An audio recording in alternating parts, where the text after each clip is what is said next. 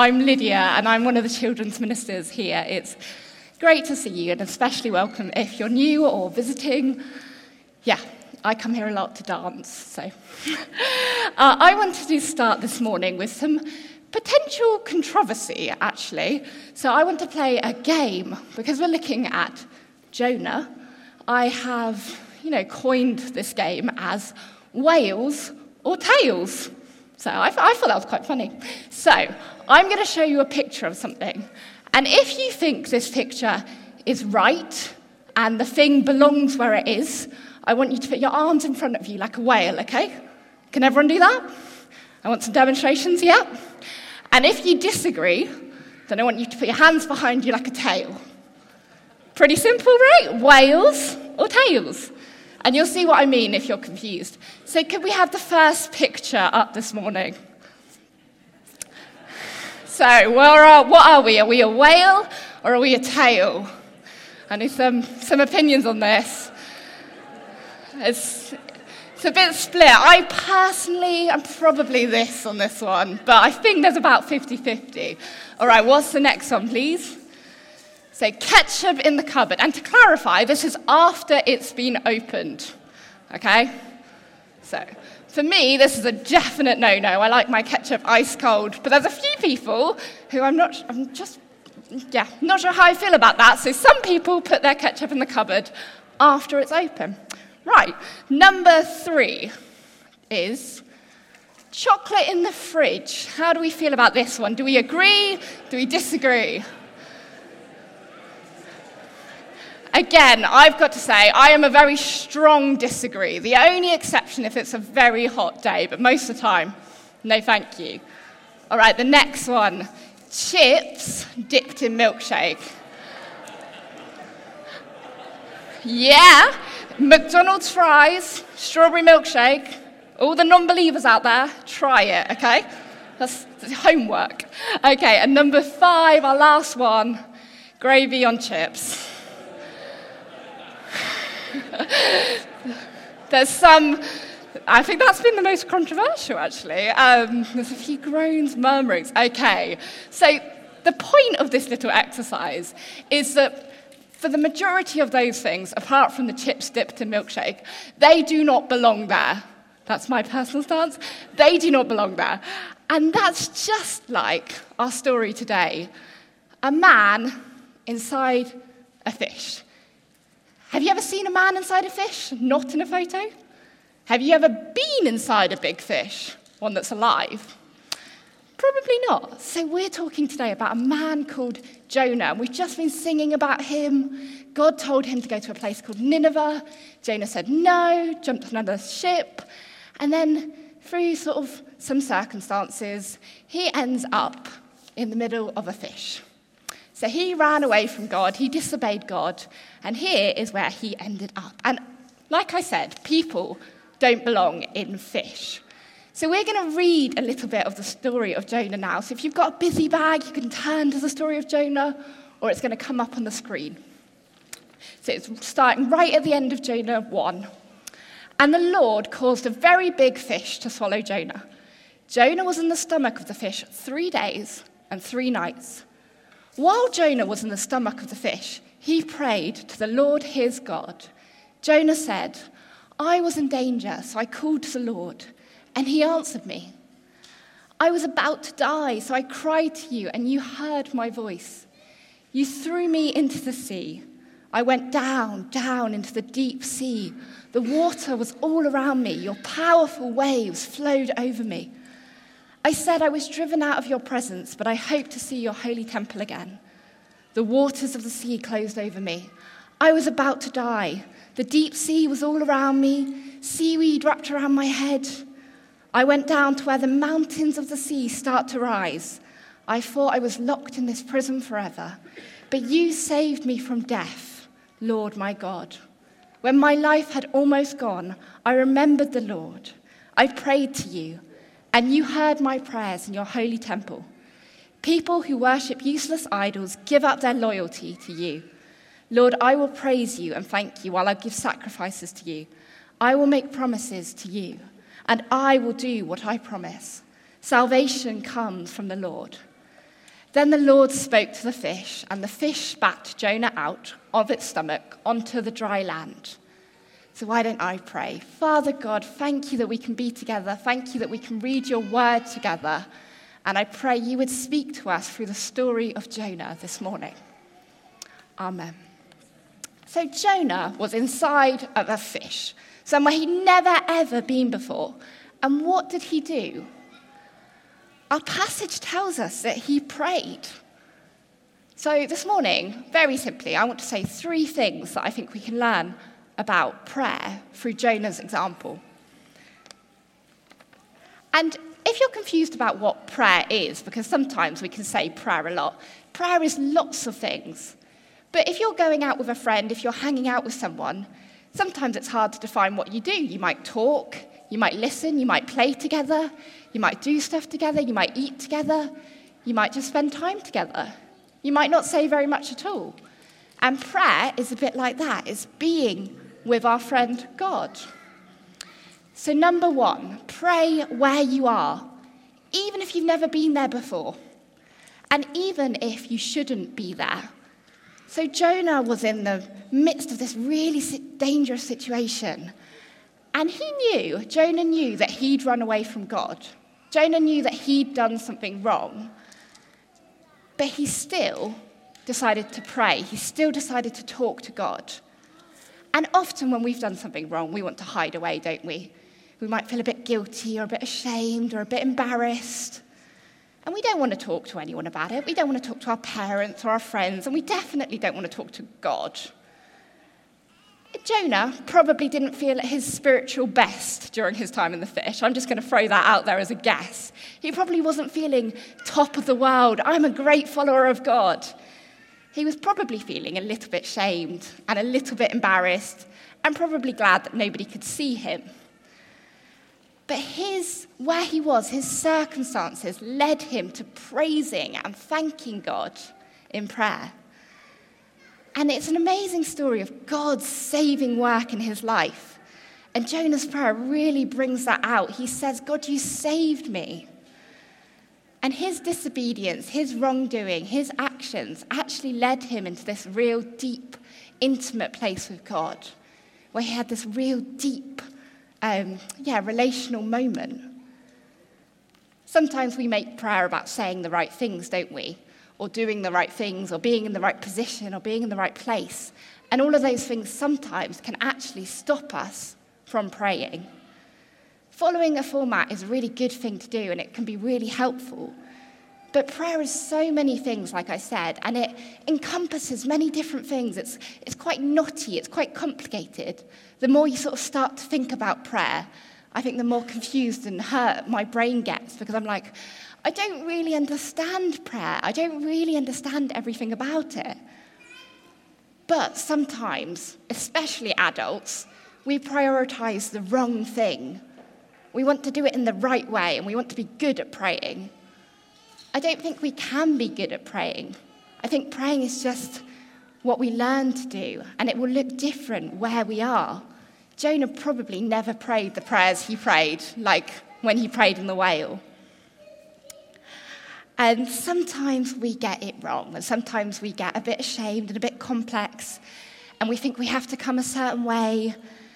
But we come to prayer to God covered in Jesus' righteousness. That is the only way we can have a relationship with God, is because Jesus made that way for us. And that is how we come to prayer. So all of the other things, while they're important and while they're good and while they're helpful, they have to follow that we come because of Jesus. And prayer is powerful because of who we're praying to. And because of how it changes our perspective, how it changes our vision, how it changes our priorities. It refocuses our attention on God as the King, rather than our own needs. And prayer reconnects us with God, doesn't it? So pray where you are, whether that's in the middle of rejoicing, whether that's in the middle of sorrow, whether that's inside a fish, whether that's inside a job you hate or a job you're not sure of, or a school lesson that is really horrible. You can pray there and then. Secondly, pray through the reality of your emotions. So I said pray where you are physically, but pray how you are, so how you're feeling emotionally. Chapter 2 that we read is full of real emotion. Jonah doesn't shy away from all these feelings. He's feeling scared, he's feeling desperate, he's feeling sad, he's feeling anguished. But then he's also feeling praise, he's also feeling sorry. And he prays the sort of mix and match of where he is, doesn't he? And it really reminds me of the Psalms, which is a book in the Bible which is full of poetry, where people are real. They lay themselves out there and they say, God, I don't get it, or God, you're amazing, or whatever it is they're feeling, they bring it before God. I'm someone who, I like to write poetry, a lot of which will never ever be read or seen by anyone else, thank goodness, because it's probably very bad. But when I like writing, I like laying everything out on the page, putting it all out there. All the things I don't know how to say, all the unsaid thoughts in my head, all the complicated bits. And prayer is meant to be a bit like that. An outpouring of all the thoughts, of all the distractions, of all the dreams, all the emotions, all the unsaid things and unsung things. And Jonah, he faced his emotional reality. He was real. And that realness leads him to being deeply thankful and deeply in awe of God. And Jonah is really reassured when he's in the fish of God's love for him and God's sovereignty and the fact that God is in control. Even in the midst of, I don't want to think about what was inside that fish's stomach, but Jonah prayed how he was feeling.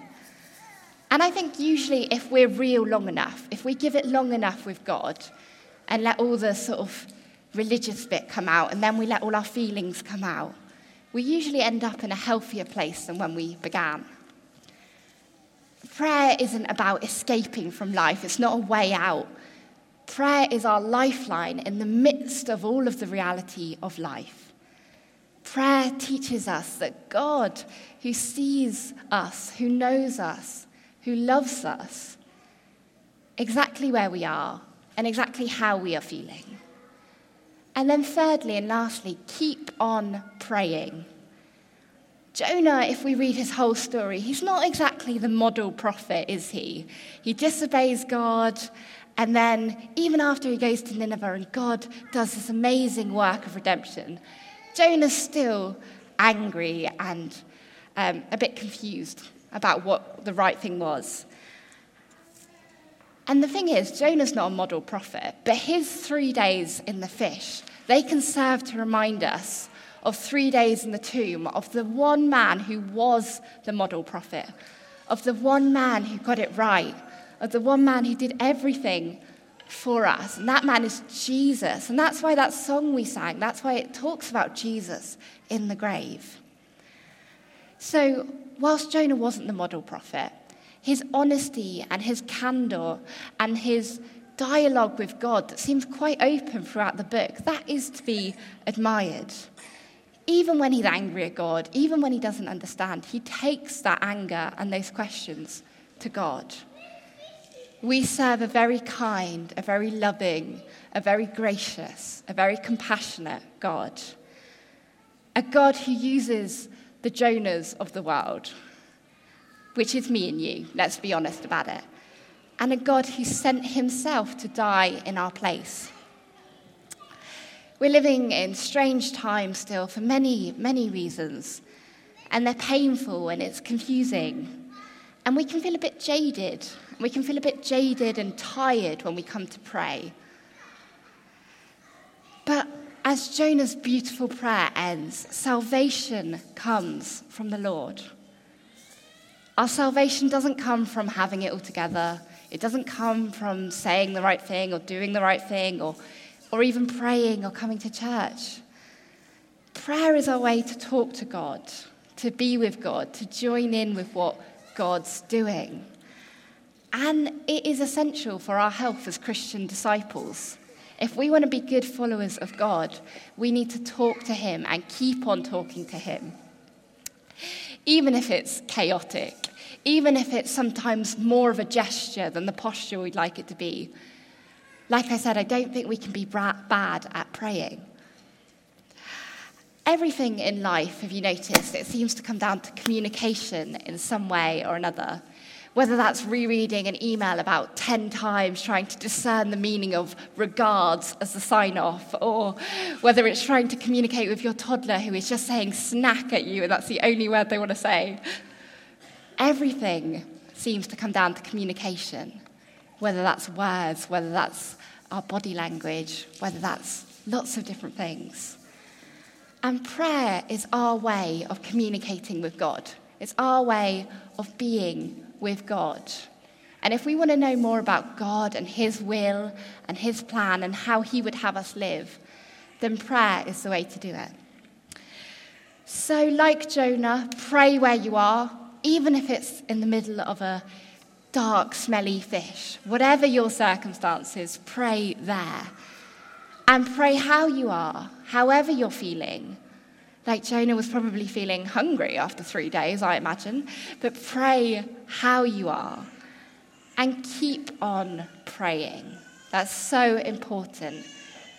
It is not the way to our salvation, but it is a means of living our salvation. So I'm going to pray for us as I finish. God, thank you for the story of Jonah. Thank you that you, Jesus, were not the reluctant prophet and that you came and died for us. And I thank you for the gift of prayer that allows us to be with you and be real with you. And I pray that each of us going from here today would discover new ways to pray, new ways to be with you. Amen.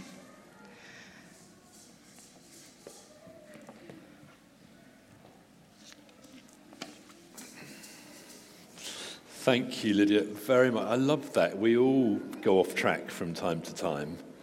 And just pray wherever you are. And as Jonah prayed, God got him back on track and met with him. And if you don't know the story, do read it. It's very short in the Bible, cracking story. And God uses him to bring the good news to Nineveh, and many are saved. Now, our last song is Lost are Saved, at the sound of God's great name. We're going to stand and sing this last song as we bring to God the people on our heart, our own situations. Let's pray that God will indeed meet with us as we worship him. So please stand and we'll sing.